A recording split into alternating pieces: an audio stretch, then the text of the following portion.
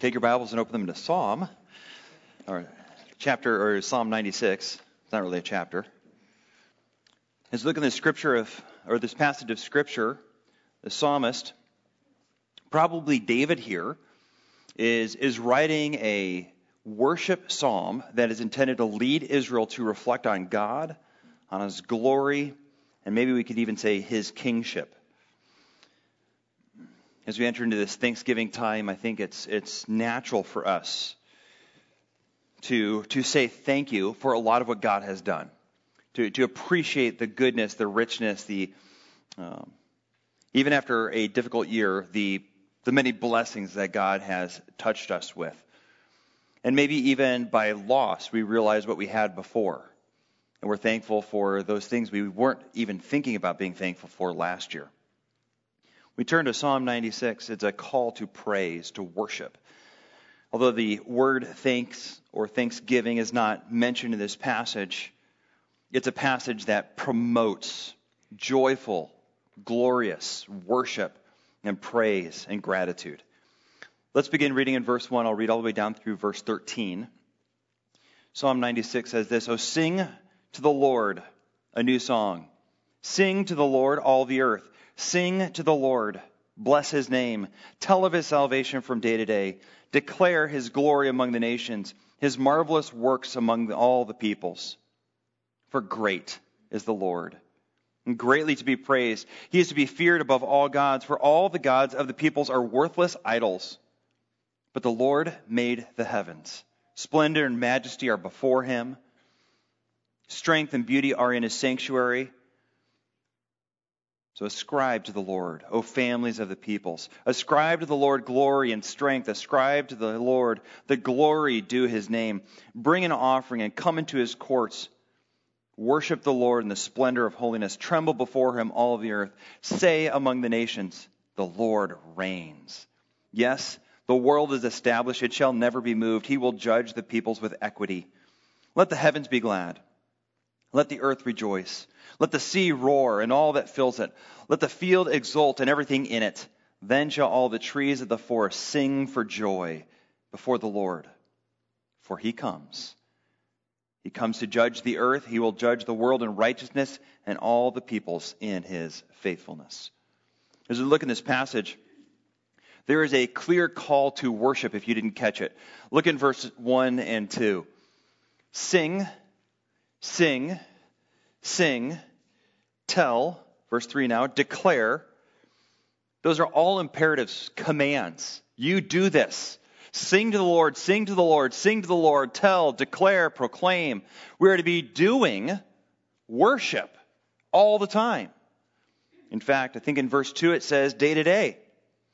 In other words, this worship of God is not to be just the hallmark of a Sunday morning as we gather as an assembly.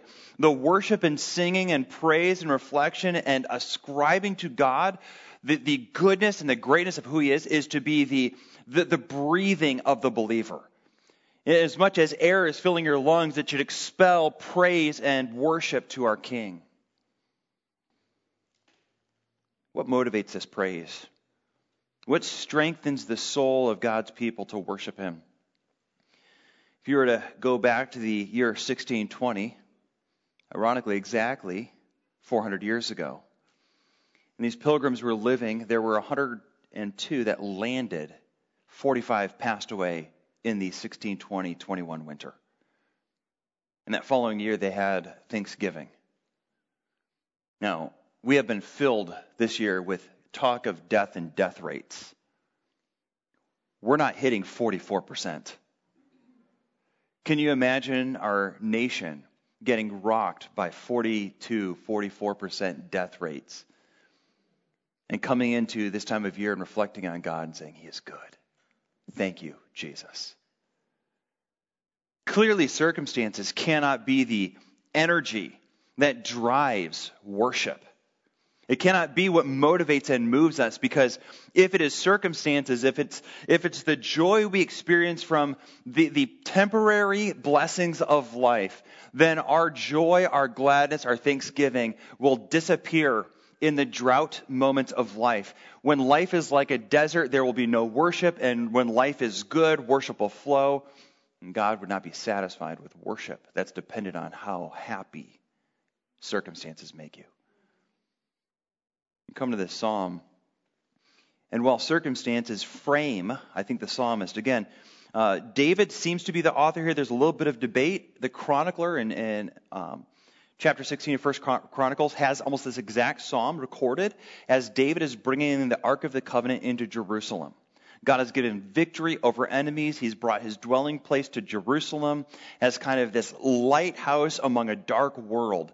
And David, filled with joy, writes this psalm. That's probably the best way to understand the psalm. Like I said, there is debate on it because the Hebrew is a little bit generic. It's just like, of David. Well, is it about David or written by David? It's a little bit unclear, but I think that's probably the best framework for us to think of it. And he starts and he says, sing a new song. Unlike many people, he's not saying sing the golden oldies. He's saying God has done something new. God has done something fresh. And if we're to take it and frame it in that idea of the Ark of the Covenant coming in, he's not talking about big picture plan of salvation. He's talking about a moment in his life when God's providence and care and work has brought rescue from real enemies and produced a real work of grace in his life. So we can always thank God for the work of Jesus Christ. And sometimes God does something unique and special that causes us to reflect or appreciate anew who our God is. And that seems to be the background that this psalm leads us to. So I want to break down the three verses. Verses 1 through 6 are the first verse. Verses 7 through 10 are the second verse. And the third verse is then 11 through 13. The first is relatively simple. And the first theme, I think, is that we worship with joy because our Lord is a glorious Savior. Maybe you could just take the out. Our Lord is glorious Savior. We worship joyfully because our Lord is glorious Savior. It would be unfair to simply ignore the fact that we are commanded to worship. It would also be wrong for us to miss this fact that we're commanded to worship with our voices. I can remember as a teenager coming to church and worshiping. And whatever you think of hymns, we sang a few this morning in different ways, but I can remember just dying because they're so boring and slow and sung poorly. And I can just remember it was like spiritual work to sing. It didn't feel good. You didn't want to sing. You just wanted to sit there and be like, can we please sing it different? Can we sing a better song? But I think when I look at the command, we get this backwards if we approach worship that way. If the engine that drives your mouth to open is how much you enjoy the song, at the core of your worship is you. It is an act of obedience and rightness for you to worship the Lord with your mouth, with real statements of truth about who our God is. Now, he gives these commands. He says, sing a new song. And then he says, sing all the earth. Sing to the Lord, bless his name. We don't give blessing to the Lord, but we ascribe to him or describe his acts of goodness. And that's what it means to bless his name. Tell of his salvation from day to day. And I think that's one of the core themes of that first verse, is that we are to regularly be speaking about what God is doing to do good and to rescue his people. And despite the afflictions of this year, I do not think a single person in our congregation has passed away because of all that's going on. Have you thanked the Lord for that rescue? Most of you probably don't have any friends or family that have passed away. Have you thanked God for that rescue? If you drive the streets of Bakersfield and are alive today, you should be thanking God for that rescue. There is salvation that God is giving on a regular level in so many ways. You're just pausing day to day to just worship the Lord for these acts of kindness. He is a saving God. He has placed you and protected you and held you safe because he is good. And you should and are obligated and are commanded to say thank you. Verse 4, he calls the Lord great and greatly to be praised. He's to be feared above all gods. Now notice where he walks with this. So our God is great. He is mighty is the picture there.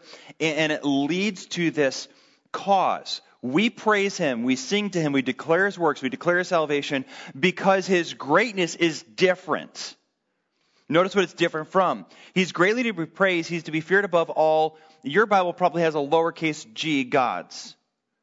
And we come to verse 5. All the gods of the peoples are worthless idols. That phrase worthless idols is actually a play on the Hebrew. You might be familiar with the word Elohim. It speaks to God as God Most High. He uses the word Elim. It means empty or hollow, worthless. It's almost as though he compares God Most High and the false gods of the idols of the world as empty nothings. We might use the word in our culture, they're a zero, right? Like they're a whole bunch of worthless, hollow, imagined, pretend gods. And on the other side is our God Most High, Almighty. So come back to verse 5 with me. Verse 4. Great is the Lord, greatly to be praised. He's to be feared above all gods, because all the other gods are what? They're fake. They're hollow hope. They're worthless to put your trust in. They're nothings. They're cosmic zeros.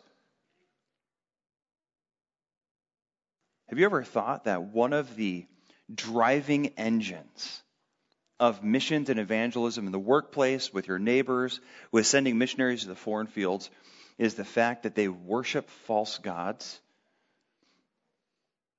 John Piper would say something like this: missions exists because worship doesn't. They're worshiping false gods. They're worshiping hollow gods. They are worshiping things that cannot save. And we sit in our climate-controlled, chair-cushioned, plush auditoriums, and we worship God, and we say we have it right, and we may have it right because of Scripture, and we have no sympathy for the hopeless follower of hollow gods. And they worship and serve and trust these fake pretend gods, and our God, who's enthroned in majesty and might, who we worship with hope and joy, anchors our souls. And we have no concern that God is being defied and blasphemed rather than worshipped by the one who hopes in a false God. Worship should drive us not simply to praise God. Come back with me to verse 2. Tell of his salvation from day to day. Where? Declares glory among the nations. Why? Because they worship hollow gods. They worship false gods. They worship idols, pretend gods. In fact, when we come to the end of verse 5, the point being he made the heavens is these false gods are often anchored to created elements. The sun, the stars, the moon. I mean, if we were to go to the Greek pantheon, they live on Mount Olympus. Well, who made Mount Olympus? God did.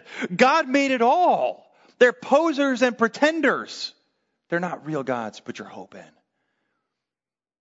Worship God. I would suggest by application, worship God publicly. Not just in the sphere of other believers, but among the nations, among the peoples, among your coworkers, among your disbelieving friends and neighbors. Give God credit for what he does.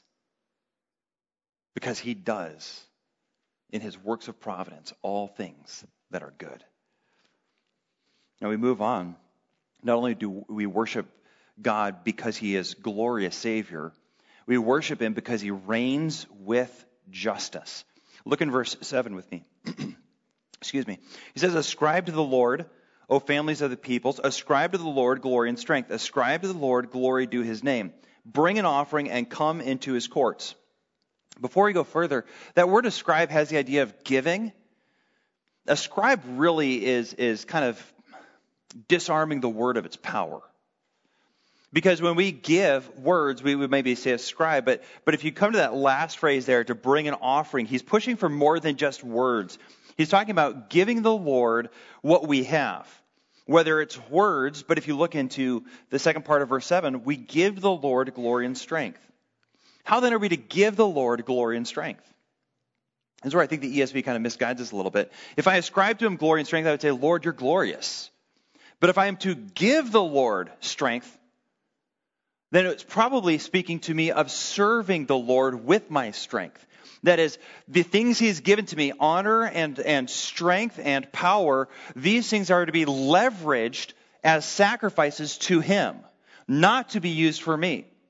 So you are praised for maybe accomplishing something that God does through you, and you have this moment of choice to take credit or to give God glory. And this is one of the catastrophic failures in Israel frequently, is that something would happen, the Lord would rescue, and then they would say, look what we have done. Do you remember the story of Gideon? Gideon is this kind of mixed figure in the Old Testament. Mostly he's honored, but he's this shy, unpretentious young man who's found hiding because there's enemies out. And the Lord raises him up and turns him into this military general who's raising an army. And when he raises an army, at first it numbers in tens of thousands. And the Lord whittles it down. It gets down to about 10,000. And the Lord says, there's still too many. The Lord is about ready to cut it down to 300. It says, because they will take credit for my work. And that's really the theme of that Gideon story, is that the Lord is Savior, not we ourselves. It's a beautiful point in the story of Gideon. The reason he strips the army of all of its power is because he doesn't need one. He alone is enough. So when we come to verse 7, we should see the same type of theology pushing on us. When we ascribe to the Lord glory and strength, we are actually to be granting him the glory he deserves for acting, serving him with strength, giving him the honor that is due his name, that is, it is his right. So go back to the idea of nations. Every time someone gives credit to the natural world, or for instance in our country to scientists, for creating a vaccine, or for a politician bringing about or accomplishing some purpose, they are stripping God of the glory due his name when they do so without any reference to our Savior and providential King. Do you know that God's hand is moving in this world? Okay, that was a real question. I want you to think about that for a second. Do you know? Is there anything in this world moving in which it is doing so without God's permission or providence? Then why don't you give him credit for it? Why do you look at the life that we live as though he doesn't reign over everything? Now, I hope you don't, and I think if you don't, then it leads you to have to worship. Like pressure in your soul to say, God did this. This is a God thing. We jokingly at our house, jokingly, we're kind of serious too, but we joke about it. We call something God spankings. So every once in a while your child or someone is misbehaving or doing poorly, and it's like there are natural consequences that come. So kid is balancing on the couch that he's not supposed to be on like that, and you see him take a nosedive and get carpet burn on his face. Just don't go too far with that injury. He's not seriously hurt. And our home, someone will say, it was God spanking. It's like God in his providence reached down and said, no, son, you shouldn't do that, and gave a little God spanking. Have you ever thought that there's so much in this world that God is doing for which we just blindly ignore? God has done something. Kind of feel embarrassed that I've never said that was a God blessing. Sometimes kids do right and they receive rewards for it that are natural. Are you noticing that God is moving in all of the world? Are you giving him the glory due his name? Notice that the context of worship in verses 8 and 9, you were to bring an offering, we're to come into his courts. It says, worship the Lord in the splendor of holiness. I don't want to spend too much time on this, but the splendor of holiness can be taken in two ways. Again, the Hebrew's unclear here. It can be that the worshiper has holy clothing. That is, you would come into God's presence, making sure you yourself are cleansed and ready and appropriate to worship God. That your heart and your spiritual life are consistent with a God who should be engaged in a holy manner. Or it could mean that God is clothed in beautiful holiness. I think this passage actually probably takes that second idea.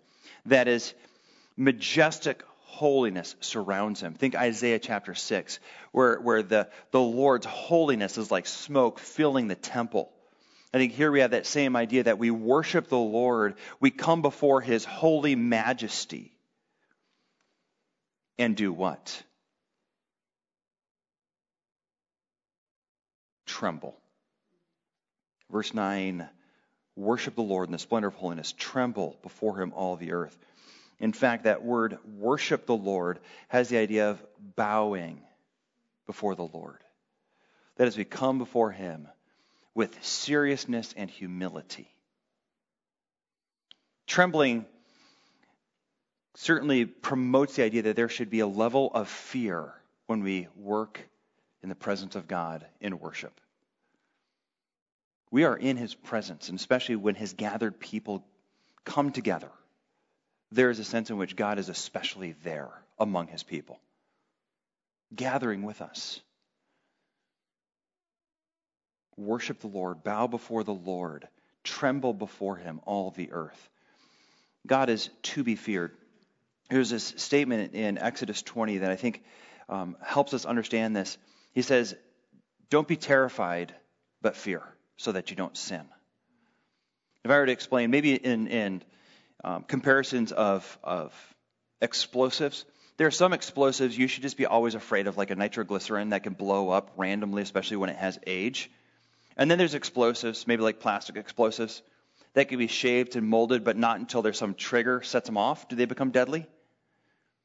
God is not some random, angry God who will zap you for nothing. You do not need to be terrified of him, that you'll be minding your own business, living peacefully and righteously before him, and boom, you're gone. He is not to be someone that we are terrified of in that way, but he is a God of clear explanation in Scripture, clear and righteous and faithful behavior, and so we know where those lines are. We know when we cross over and into places of judgment and discipline or against him in anger. And so you don't need to be terrified of him, but you should be cautious of him. He is not tameable. He is not a God that we can leverage and assume and presume upon. This is why Jesus Christ would not jump off the temple. He says, you will not test the Lord, because God is to be feared. He is to be bowed to. He is to tremble. He is to cause us to tremble when we are in his presence, because he is the great and glorious God. This leads the psalmist to the final part of verse 2 here, where he says, say among the nation, the Lord does what? He reigns. Do you think the world thinks this? Do you think this? It might be a more pressing question. When we consider what it means that the Lord reigns, we might consider something like the word providence. You think of those pilgrims, you think of those early years in our country, you might think of Providence, Rhode Island. It was named because of their theology of God's providence. Let me just define it for you. Augustus Strong says this: providence is that continuous agency of God, which he makes all events of this physical and moral universe fulfill his original design with which he created it. Ephesians might say this: he works all things according to the counsel of his will, in verse 11. Psalm 115:3 says this: our God is in the heavens. He does all that he pleases. Speaking of the unbeliever, their idols are silver and gold, the work of human hands. They have mouths but do not speak, eyes that do not see. They have ears but do not hear. They have noses but do not smell. They have hands that do not feel. They have feet that do not walk. And they do not make sounds in their throats. And those who make them will become like them. Notice how it started out. Our God is in the heavens and he does all that he pleases. Psalm 135:6. Whatever the Lord pleases, he does. Daniel 4:35. All the inhabitants of the earth are accounted as nothing. He does according to his will among the hosts of heaven and among the inhabitants of the earth, and none can stay his hand or say to him, what have you done? Isaiah 46. Remember the former things of old, for I am God. And there is no other. I am God, and there is no one like me, declaring the end from the beginning, and from ancient times things not yet done, saying, my counsel will stand, and I will accomplish all my purpose, calling a bird of prey from the east, and a man of my counsel from a far country. I have spoken, I will bring it to pass, I have purposed, and I will do it. Those are incredible passages of God's providence. Consider that last one. I will summon a bird of prey or a man to give counsel. The providence of God moves both people and birds of prey. Good counselors, we saw this with David and the insurrection of Absalom, counselors to lead to folly so that the foolish would fall. God is king. Proverbs 21:1. He turns the heart of the king wherever he wants. God governs. He reigns today. Some of you have experienced tragedy this last year. Some of you have experienced surprises. Some of you are just living in this culture and you're worn and weary and your soul is tired. God reigns. Should give you hope. God is not surprised by this year. I'm thankful God never gets tired, aren't you? I mean, he probably was ready to give up on 2020 if he was living in a world where he could get tired too. He never is exhausted. Some of you have met sorrows and spiritual despair this year. Some of you have met with spiritual joy. Your king has governed all of it. And the Bible says he does all these things for good to those who love him. If you don't love him, if you are not one of his people, you don't have a guarantee that his providence is doing you good. But you do have a guarantee that all things are in his providential hand. He reigns over all things, all birds, all people, all things. He has purposed it. He will do it. As you finish up this last stanza or this last line of the second stanza, yes, the world is established. It will never be moved. One of the commentators pointed out that some people have actually debated whether or not the world will stop turning and have gone to this verse to prove it will always turn. That is not at all his point. The point of this in verse 10 is that he reigns, leads into this idea that the world is established, and then you come to that last line of that stanza and it says, he will judge. The point is that he is king who rules, and he is going to rule as king in judgment. And in the middle, you have this phrase, the world is established, it cannot ever be moved. The point is he securely governs the world, and no one will shake it from his kingship. He has established his reign over it, and nothing threatens him or his kingship, ever. As long as there is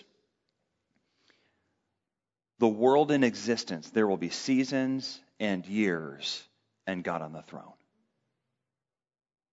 He is on the throne, governing now.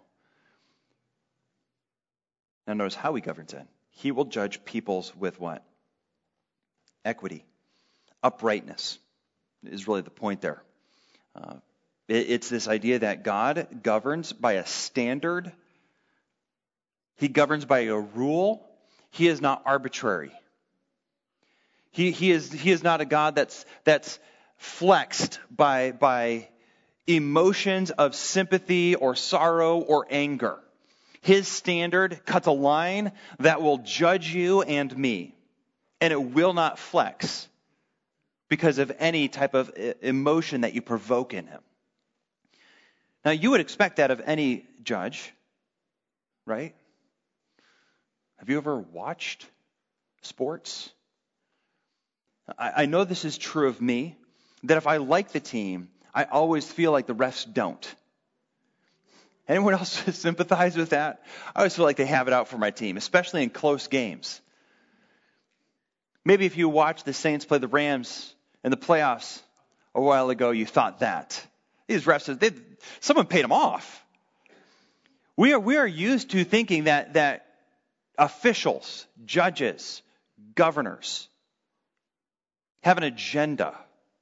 That's why in our courts we pay such attention to the political motives that move these men and women who make these decisions. Because we know that whether or not they say they're fair, they're not. And their political stance will affect their judgments. Because in fact, even though we have a law of the land, no judge perfectly ascribes and decides and adjudicates on the basis of it. But Jesus will. Jesus will inflexibly and perfectly live and judge by the standard of right. I think Romans 3 would tell us that the standard is his own glorious character. This is why the condemnation of man is this. We are all falling short of the glory of God. That's the line of judgment. That should both be terrifying and peace-giving. It is terrifying because for everyone who falls short of that standard, everyone who does not meet that standard, when you read verse 10 here and you see that the Lord is king over all the earth, and the earth will melt away before the Lord ever gives up his sovereignty over it. He has secured himself as king. He will never give someone else the throne. And he judges righteously. That should terrify anyone who's not living righteously. Why then does the psalmist have this deep hope and this call to the nations of come with me and worship the righteous king? Well, maybe on two levels we can see what the psalmist is calling people to understand. Everyone should want righteous judgment from those in power and those in authority.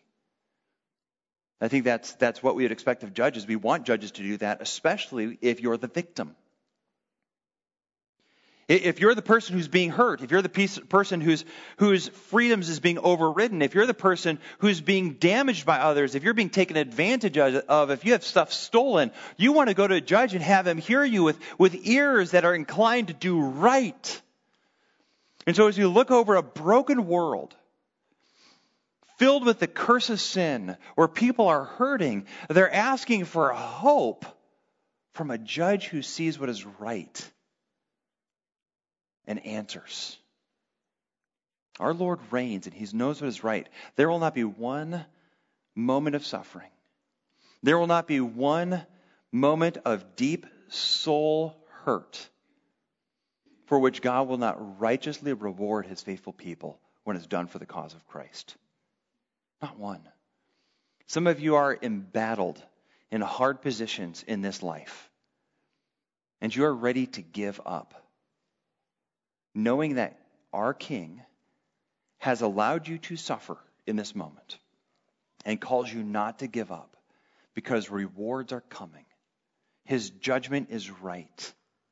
Should encourage you, don't give up. Some of you would be embattled with a team that you're hoping does right, and they're doing wrong, and it's hurting your soul, and you're ready just to throw in the towel and say, I'm done. But if you knew that team would turn the corner in a week, you'd be like, oh, I can go one more week. How much more if you know that at the end of this life, whether or not your teen ever turns the corner, our God comes and rewards so much richer than your child turning. There is a richer reward for you than the byproduct you hope to achieve by doing right. So, I want to break that down really simply because I feel like I didn't say that well. Some of you you'll be in a marriage that is really challenging and hurting you because you hope that maybe your wife will change if you just stick with it. And so that hope drives you to be faithful, but you're at the point of quitting maybe. Okay, so what keeps you going is maybe the change, the hope of change. But if you can move that perseverance from the hope of change to the guarantee of reward, that reward is better than her change. This motive is weak. I mean, this is like a Walmart toy compared to eternal gold. But if this does motivate you, that's not a bad motivation because you can get the Walmart toy and heaven's gold. But if it's not this will not last. Maybe I should say a Happy Meal toy. Those barely survive the ride home. Every time I see them, I trash them. Heaven's reward is rich, stable, guaranteed, and of surpassing value. So if you're to the point in which your spiritual endurance is almost done, look to the King. He's always faithful to reward. Don't quit yet. Don't quit. Your King is coming, and he will reward those who are faithful. He judges with equity. He judges. That should give the believer hope because he has judged all of our sins in Jesus Christ. If Jesus Christ is the standard bearer, the line by which we are measured, and his glory is the glory with which, if we do not match up to it, we will see eternal judgment. And if we match up to it, we will receive eternal reward. Then when Christ takes our place, we match the standard. The judge will declare us righteous and good. And so it doesn't simply give the believer hope to endure that there's a righteous judge who sits on the throne, but it gives the believer absolute confidence that this life is good and to be answered by an eternal goodness because we passed the judgment that is coming. The psalm ends with this final stanza. And boy, it's got to remind you of some passages of Scripture. So let's read it together. And if your heart and mind doesn't go to some place in Scripture, I'll remind you in just a moment. It says, let the heavens be glad. Think heavens as in sky. Let the heavens be glad, and let the earth rejoice. Let the sea roar, and all that fills it. What fills the sea? You guys are all thinking of a dolphin roaring right now, aren't you? You're thinking of fish shouting for joy because the Lord reigns as king. Let the field exult and everything in it, and then shall the trees of the forest sing for joy. Trees singing for joy. But here's the point. All of creation owes its creator, the King, worship. Because he is glorious, he is good, he has splendor and majesty and strength. If you go back to verses 5 and 6. This King that we worship is the true, glorious creator. And everything else that claims to be God is just a pretender. So worship him. How compelling is our King? If he were to stand in our presence, we would drop to our knees. If he were to just pull back the veil hiding his glory, we'd be blinded and obliterated. He is glorious. We come to the triumphal entry of Jesus Christ. Luke tells us that his disciples are worshiping him. It brings a little frustration to the Pharisees because they want to kill him, and he's being exalted. Listen to what Scripture says in Luke 19:37. As he was drawing near, already on the way down the Mount of Olives, the whole multitude of his disciples began to rejoice, to praise God with a loud voice about all the mighty works that they had seen, saying, "Blessed is the King who comes in the name of the Lord, peace in heaven and glory in the highest." And some of the Pharisees in the crowd said to him, "Teacher, rebuke your disciples." And he answered, "I tell you, if these were silent, the very stones would cry out." How compelling must our Creator be that rocks would worship him if we don't? And the psalmist calls all of creation to look at our Creator and worship, to praise, to rest, to hope, to endure, because he is glorious. He is King. And this final point, he comes to righteously set the world right. All of nature singing, the skies sing, the sea and all of the animals in the sea sing, the field, the grass, the rocks, they sing for joy. The trees shout for joy. And then in verse 13, here's the cause. The Lord, he comes. He comes to judge the earth, and he will judge the world in righteousness and all the peoples in his faithfulness. We miss maybe the significance of faithfulness, having just gone through a political season and being told multiple times on Facebook that everybody's lying. I'm thankful for the scripture that cuts straight through and says our God cannot lie. He is faithful. He is reliable. He is trustworthy in all that he says. His judgments are true. There is not one statement in the Word of God that will fall false as the Lord unveils his program throughout history. There is not one promise to you that when you stand at the end of your days, that you will look back whereby you can say, God, you fell short of your promise. I can hardly keep a week of promises. Meetings and appointments and plans to be home and leave and be attending something. And man, I forget stuff. I show up late. Something happens in my home and I can't make it. I can't keep my promises for 3 days.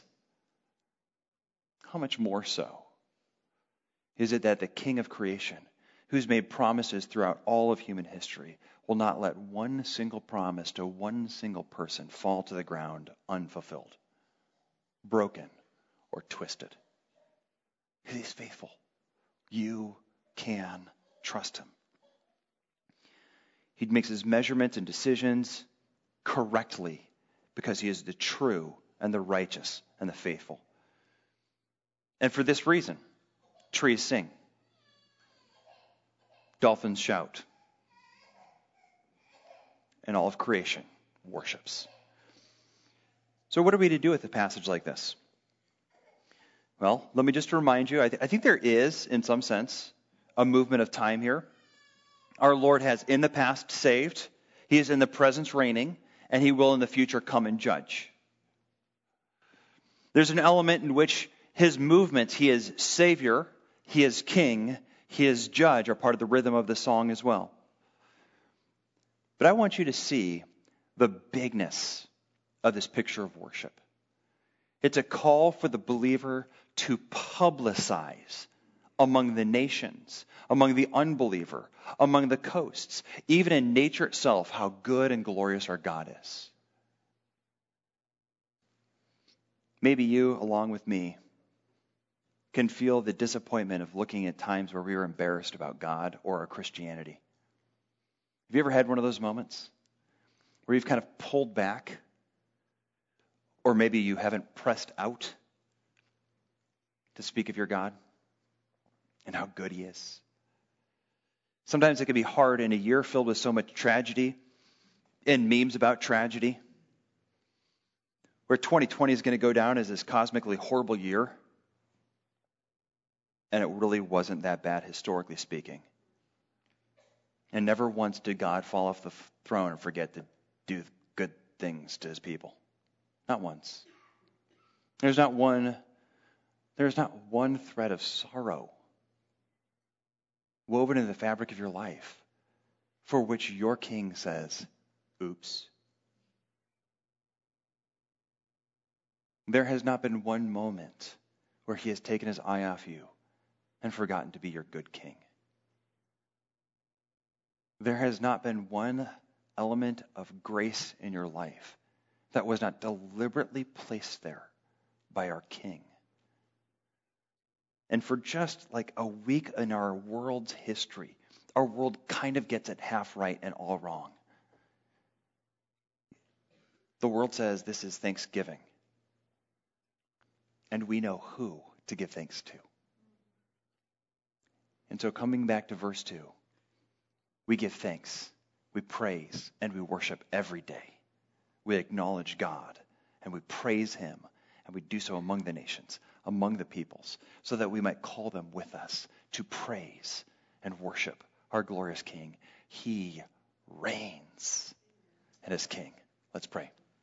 Father, thank you so much for the hope that we can have that you are King. It strengthens our endurance. It pushes away the depression that threatens to overcome us because we have taken our eyes off of you. It reminds us that we are not in control, and that is actually a good thing. So, Father, we come before you and worship you because you are clothed in glorious, majestic holiness. Splendor and majesty stand before you. Strength and beauty are in your presence. They stand as attendants at your side, showing us how glorious you are. God, we thank you that there has never been a moment where this world was out of control, over which you did not manage it well. There's never been a moment in which we took control from you, or the chaos of this sin-cursed world stripped away your sovereignty. So we say thank you for securing this world under your kingship. And Father, we look forward to the day of judgment, because it is a day in which rewards will be given to the faithful. It is a day in which treasures will be bestowed on those who were living for you. And Father, I pray and I long for the day where this church will stand overwhelmed by the rewards received because we've been faithful to advance the gospel to the unreached peoples of this world. We have called them to worship our God with us because he is the God, and all other gods are empty, worthless idols, vain hopes. Father, I pray that we would call our children to look to the true God, the King of creation. Lord, even now, move our hearts to come gladly before you, humbly before you, trembling before you, because you are King, and we worship you. Amen.